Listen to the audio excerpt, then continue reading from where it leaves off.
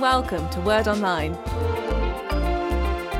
Hello and welcome to Series 12 and Episode 11, The Lord's Supper Established. We're back in Luke chapter 22, verses 17 to 21, following on the beginning of the story about the Last Supper of Jesus on that Thursday evening of his Passion Week.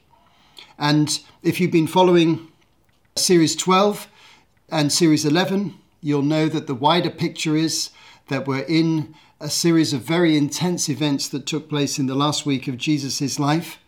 And in Series 11, we saw the events of the first half of the week, Jesus' triumphal entry into Jerusalem, his confrontation with the religious authorities when he cleansed the temple on the Monday. And then on the Tuesday, there was a long time that Jesus spent in the temple compound debating, teaching, and then ultimately confronting and condemning the religious establishment. In the background of this whole week is this simmering conflict between Jesus and the Sanhedrin, the Jewish ruling council, who have decided that they are going to do away with Jesus. They're going to find a way of getting him executed. And their first task is to get him arrested and tried by their own council, their own judicial system, and then handed over to the Romans. So this is the backdrop to the whole week. In every single episode, I've referred back to this fact just to remind us what's going on. But I've also referred back to the fact that Jesus is always in the initiative. He comes to Jerusalem at a time that he chooses. He enters Jerusalem in a provocative way. He goes into the temple and confronts the authorities. He speaks parables and stories against the ruling authorities. He issues condemnation against them. He warns them of God's divine judgment because they are leading the whole Jewish nation away from wholehearted following of Jesus Christ as the Messiah. It's their responsibility to open the door for the people, but they're closing it. So this is the theme that goes right underneath this whole week. And in God's sovereign purpose, he was going to allow his son to die on the cross as a substitutionary atoning sacrifice for the sins of the world. And he was going to allow the evil machinations of the Jewish rulers and other people and the Roman authorities to lead to this tragic and yet gloriously important event. Now, then Jesus went on to discuss, as we saw in Matthew 24 and 25, with his disciples privately about the end times, about his return in glory in the future, because there'd be a second coming. He also spoke in more detail about what kind of judgment would come upon Israel for their rejection of the Messiah. That took us 7 episodes at the beginning of Series 12 to cover that material in Matthew 24 and 25. Then we looked at the anointing of Jesus by Mary in the home of Simon the leper in the nearby village of Bethany. And on that occasion, we noticed that Judas Iscariot was coming to the point of making the decision to betray Jesus. He'd been thinking about this for some time. But as it says at the beginning of Luke 22, Satan actually took over his decision-making. He allowed this evil process to develop to such an extent that he came under the power of dark forces. And he went to the authorities, to the Sanhedrin, and he offered to betray Jesus, offered to lead them to him at a place that would be quiet and discreet, away from the crowd, so that he could be arrested without a scene. Well, this creates a real sense of tension in the story. Everybody knows that something drastic is going to happen very shortly. The Passover is just beginning to take place. The Passover feast was the time that Jesus chose to come to Jerusalem. And as I've discussed in the immediately preceding episodes, Jesus gathers his 12 disciples for a meal on the Thursday evening. And we're in the middle of that meal now. It's known as the Last Supper because it was the last day of Jesus' life. But it was also a Passover supper at which they ate a ritually sacrificed, slaughtered lamb, which had been roasted and Peter and John were responsible for the preparation of the meal. And at a discreet location in an upper room in the city of Jerusalem, Jesus and his 12 disciples gathered together for what was to become the Last Supper. We then saw in our last episode that just as the Last Supper was starting off, Jesus quite suddenly went round his 12 disciples and he washed their feet, which was the action of a servant. They'd be reclining at table and he'd go round their feet and he washed all their feet as a sign of servanthood and love towards them, as an indication of the nature of leadership, which is to be the servant of those that you are seeking to lead. That was the subject of our last episode. But now we return to Luke's account, where we were 2 episodes ago, at the beginning of the story. And we're going to see that the Last Supper turns into the Lord's Supper. The Last Supper describes the event in general. The Lord's Supper describes something that happens within that meal where Jesus takes the basic actions of that meal and turns them into something of permanent symbolic significance, what we later have come to call a sacrament. We'll talk about that a little bit later on. As he's going through this Passover meal, which had a number of rituals, bread being passed around, cups of wine being passed around and shared together.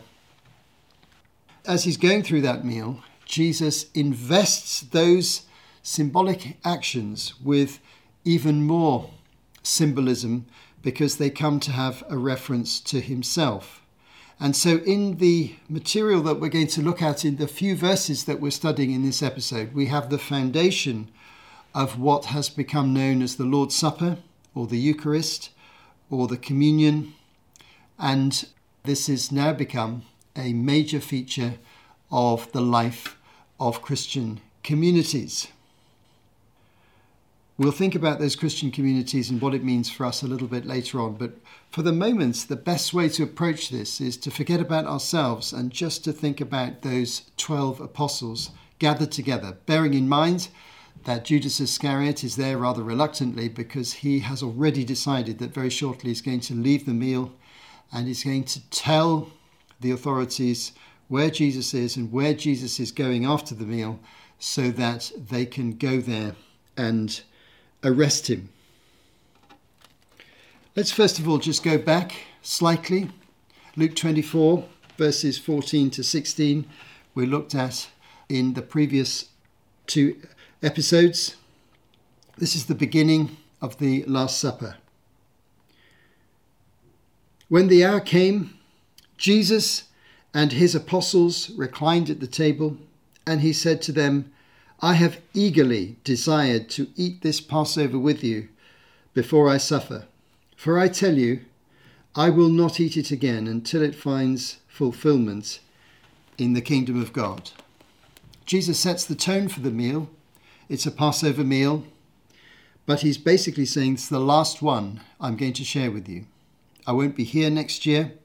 He's already predicted many occasions his suffering and death, which he predicts again here.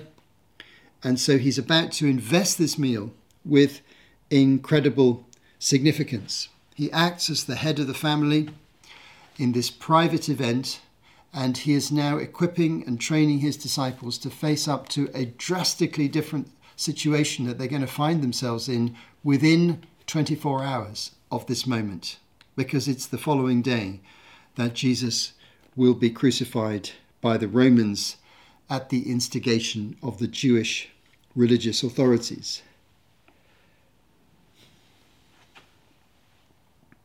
Now let's read verses 17 to 18, because here we see something remarkable happening.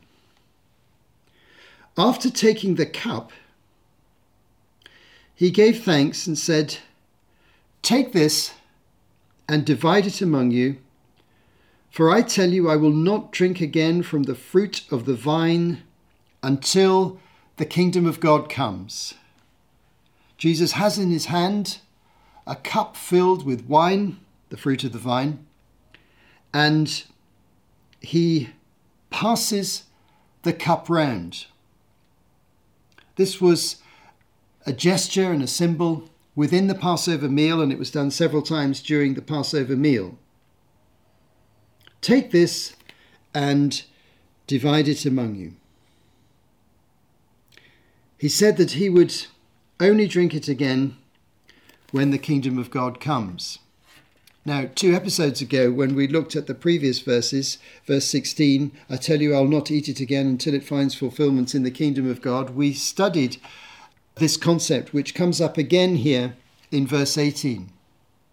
The Jewish concept of the kingdom of God involved a fulfillment of that kingdom when it comes in its full power at some later stage in history, when God himself visits Israel and Jerusalem and the world, particularly in the form of his Messiah, who will rule from Jerusalem. Have a look at Psalm 2 and Psalm 110 as prophetic examples of this. And that rule will be characterized by harmony and peace and salvation and well-being within humanity after God has judged those who have resisted him. This is called the Messianic age, the age of the Messiah.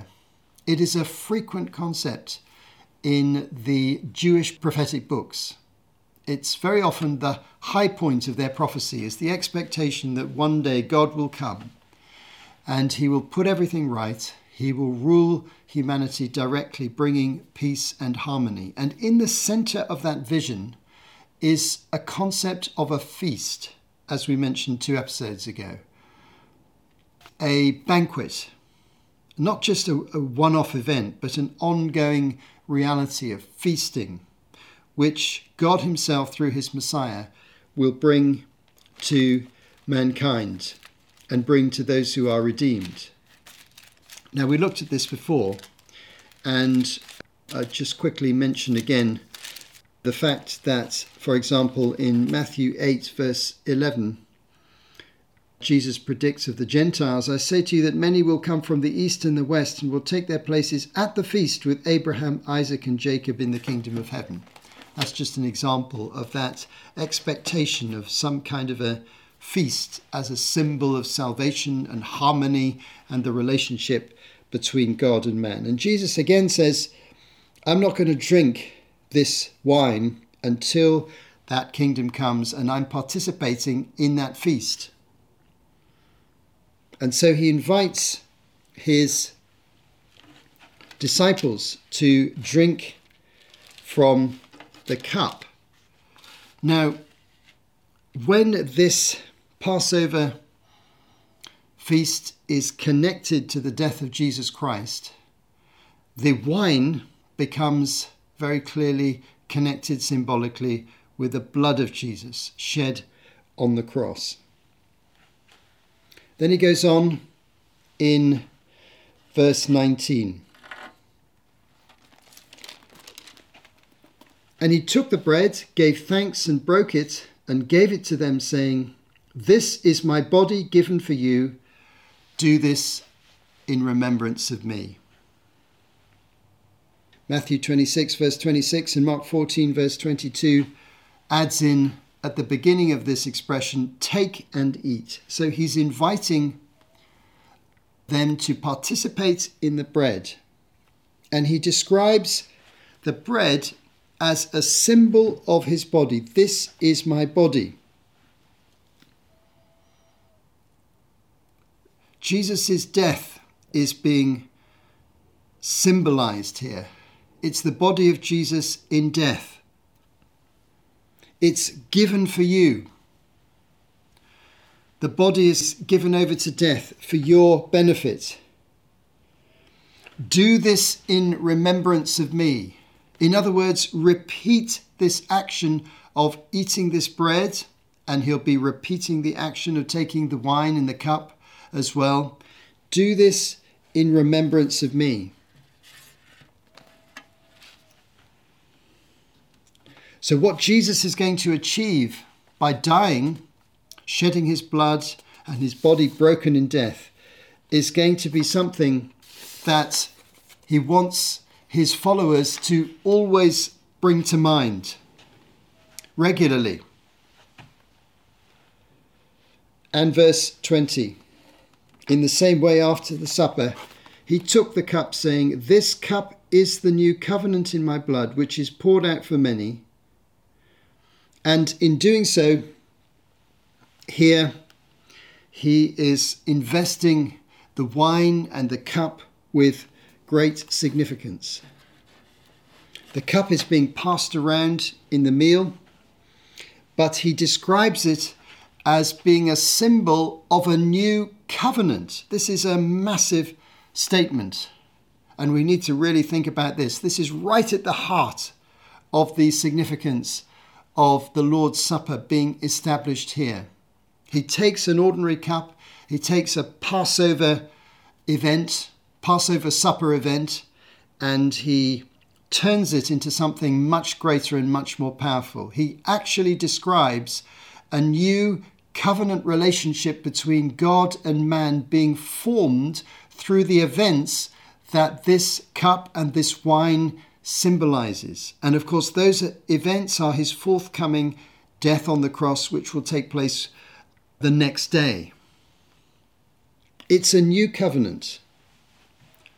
This makes us think about the covenant. So we pause for a moment and think, what would this mean in the Jewish mind?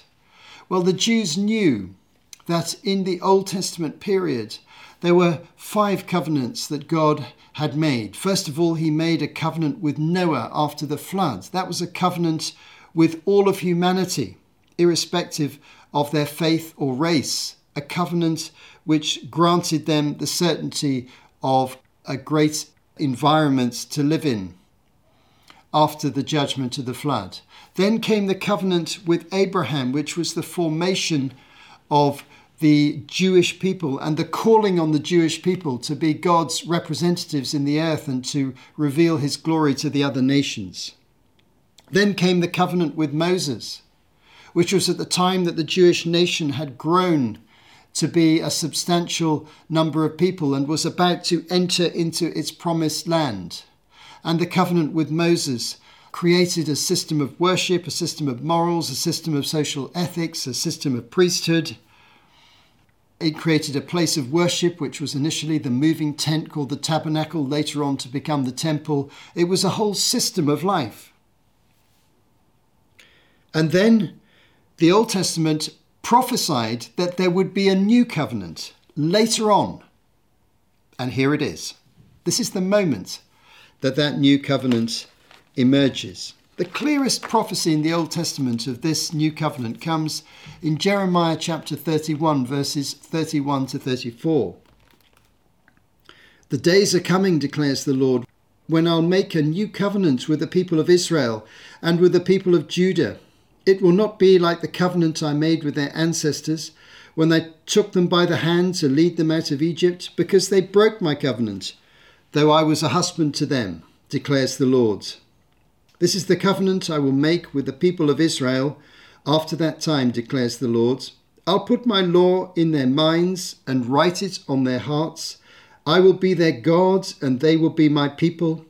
No longer will they teach their neighbour or say to one another, 'Know the Lord,' because they will all know me, from the least of them to the greatest, declares the Lord. For I will forgive their wickedness and remember their sins no more." Jeremiah clearly prophesies that the covenant with Moses, which he refers to in verse 32, is going to be replaced by a new covenant that's going to be more effective. A covenant is a revealed way of God relating to mankind, which he reveals on his terms. It's a divinely initiated framework by which mankind can relate to God on his terms. Now, the law of Moses had served the Jewish people these hundreds of years, and Jesus fulfilled the law of Moses, but now he was going to replace that legal system with a new covenant based on his sacrificial death, his resurrection, on the gift of the Holy Spirit to a new people, which are going to be called the church, Jew and Gentile together, who will not be controlled by the legal system of the Mosaic covenant, but will be led by the Spirit and taught through the teaching of Jesus and the apostles, which will be written down in scriptures. So this is the new covenant that is implied and stated here. It's just about to come into existence, and it's already going to have a symbolic framework in the cup, in the Lord's Supper. It's in my blood. It's the new covenant in my blood. In other words, it's achieved by death. This is incredibly important. It's always wrong to think of Jesus' ministry primarily as just healing and teaching. The most important thing he did was to die in our place, die for us, die as our substitute. The new covenant is achieved by his death, and he fulfilled the principle of the law of Moses that God had instituted many hundreds of years ago and taught to the people of Israel, which is that the pathway to forgiveness comes through atonement, through a sacrificial substitutionary death on behalf of somebody else. This was first of all fulfilled through animals dying, but was finally and completely fulfilled in Jesus Christ's human death for us. As stated in a previous episode, this principle is summarized beautifully in Leviticus 17 verse 11. For the life of a creature is in the blood, and I have given it to you to make atonement for yourselves on the altar. It is the blood that makes atonement for one's life. And Hebrews tells us in chapter 9 that without the shedding of blood, there is no forgiveness of sins. This is just the way that God has made the spiritual world. It was his choice to do it that way. It's his choice that this is how forgiveness is going to come. And it's supremely fulfilled in Jesus Christ, because his one sacrifice on the cross, his one death, was sufficient to cover all the sinfulness of all people who come to him. This cup is the covenant in my blood, which is poured out for you. Matthew and Mark also add, and for many. It's poured out on your behalf. It's a substitution. You don't have to take the punishment of your sin because Christ has taken the punishment for you. It is poured out for you for the forgiveness of sins. And then when Paul in 1 Corinthians 11 teaches the Corinthians about the communion or the Lord's Supper and encourages them to have this symbolic sacrament in their worship services, he adds in some interesting things. Verse 26. For whenever you eat this bread and drink this cup, you proclaim the Lord's death until he comes. It's a reminder to us of what Christ has done for us. It's also a reminder that he will return again in the second coming. And then Paul goes on to teach about how we should prepare ourselves for that communion. We'll come to that in just a moment. Returning back to Luke, let's just look at the final verses in our passage. I'll just read verse 20 again and then just add verse 21.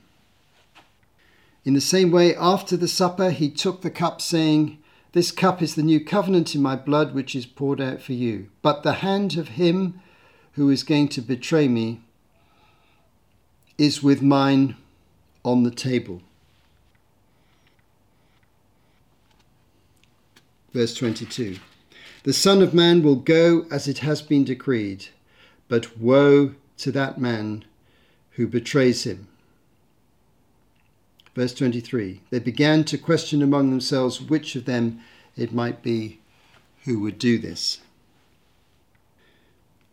Well, this leads us on to the question of the betrayal of Judas Iscariot, which we'll take up later on in our teaching. But let me just make some concluding reflections as we have considered these very important words as the Lord's Supper is established. One of the ways of expressing the death of Jesus which the New Testament adopts is to describe him as a Passover lamb, or using the expression, the Lamb of God. Now, this is a very odd expression to use unless you know what the background is. We know in the Passover that the animal in question that was going to be sacrificed was a lamb. And we know from 1 Corinthians 5 verse 7 that Paul describes Christ as our Passover lamb who's been sacrificed for us. We know that John the Baptist in John chapter 1 verse 29 describes Jesus as the Lamb of God who will take away the sin of the world. And we can think of other examples. For example, in 1 Peter chapter 1 verses 18 to 19.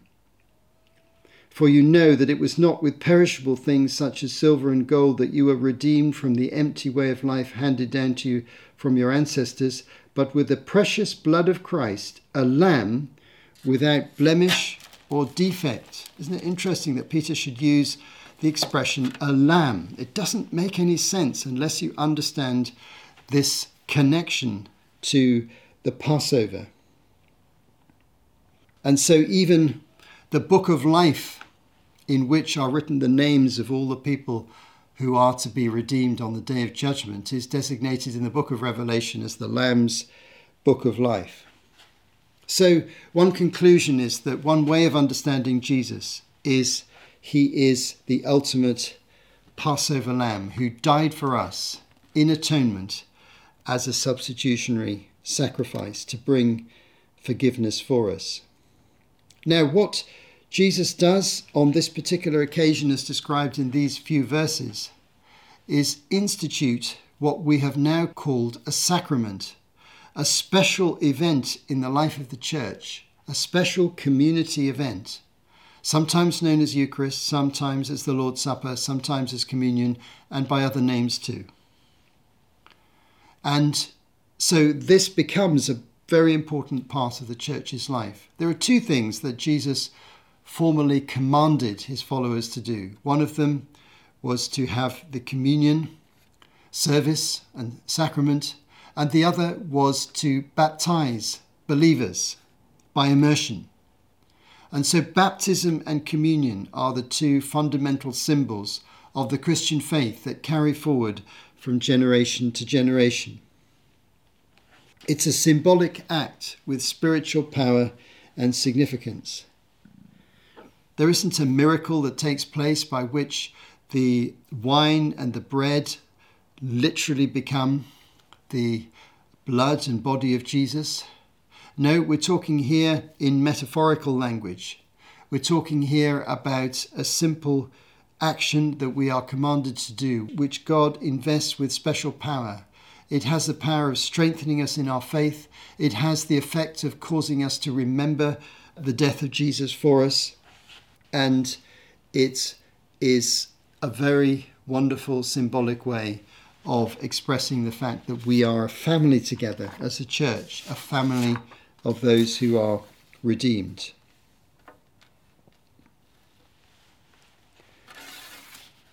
So when we come to the communion in our own life, in our church context, or perhaps informally in small groups or in home situations, depending on the tradition that you come from, what we should remember are the words of Paul in his explanation about the Lord's Supper. It's worth studying 1 Corinthians 11 verses 17 to 34. But verse 27 is helpful. So then, whoever eats the bread or drinks the cup of the Lord in an unworthy manner will be guilty of sinning against the body and blood of the Lord. Everyone ought to examine himself before they eat of the bread and drink from the cup. So this is not just an ordinary meal. This is a spiritual act of worship when you come and partake of the bread and the wine of the Lord's Supper.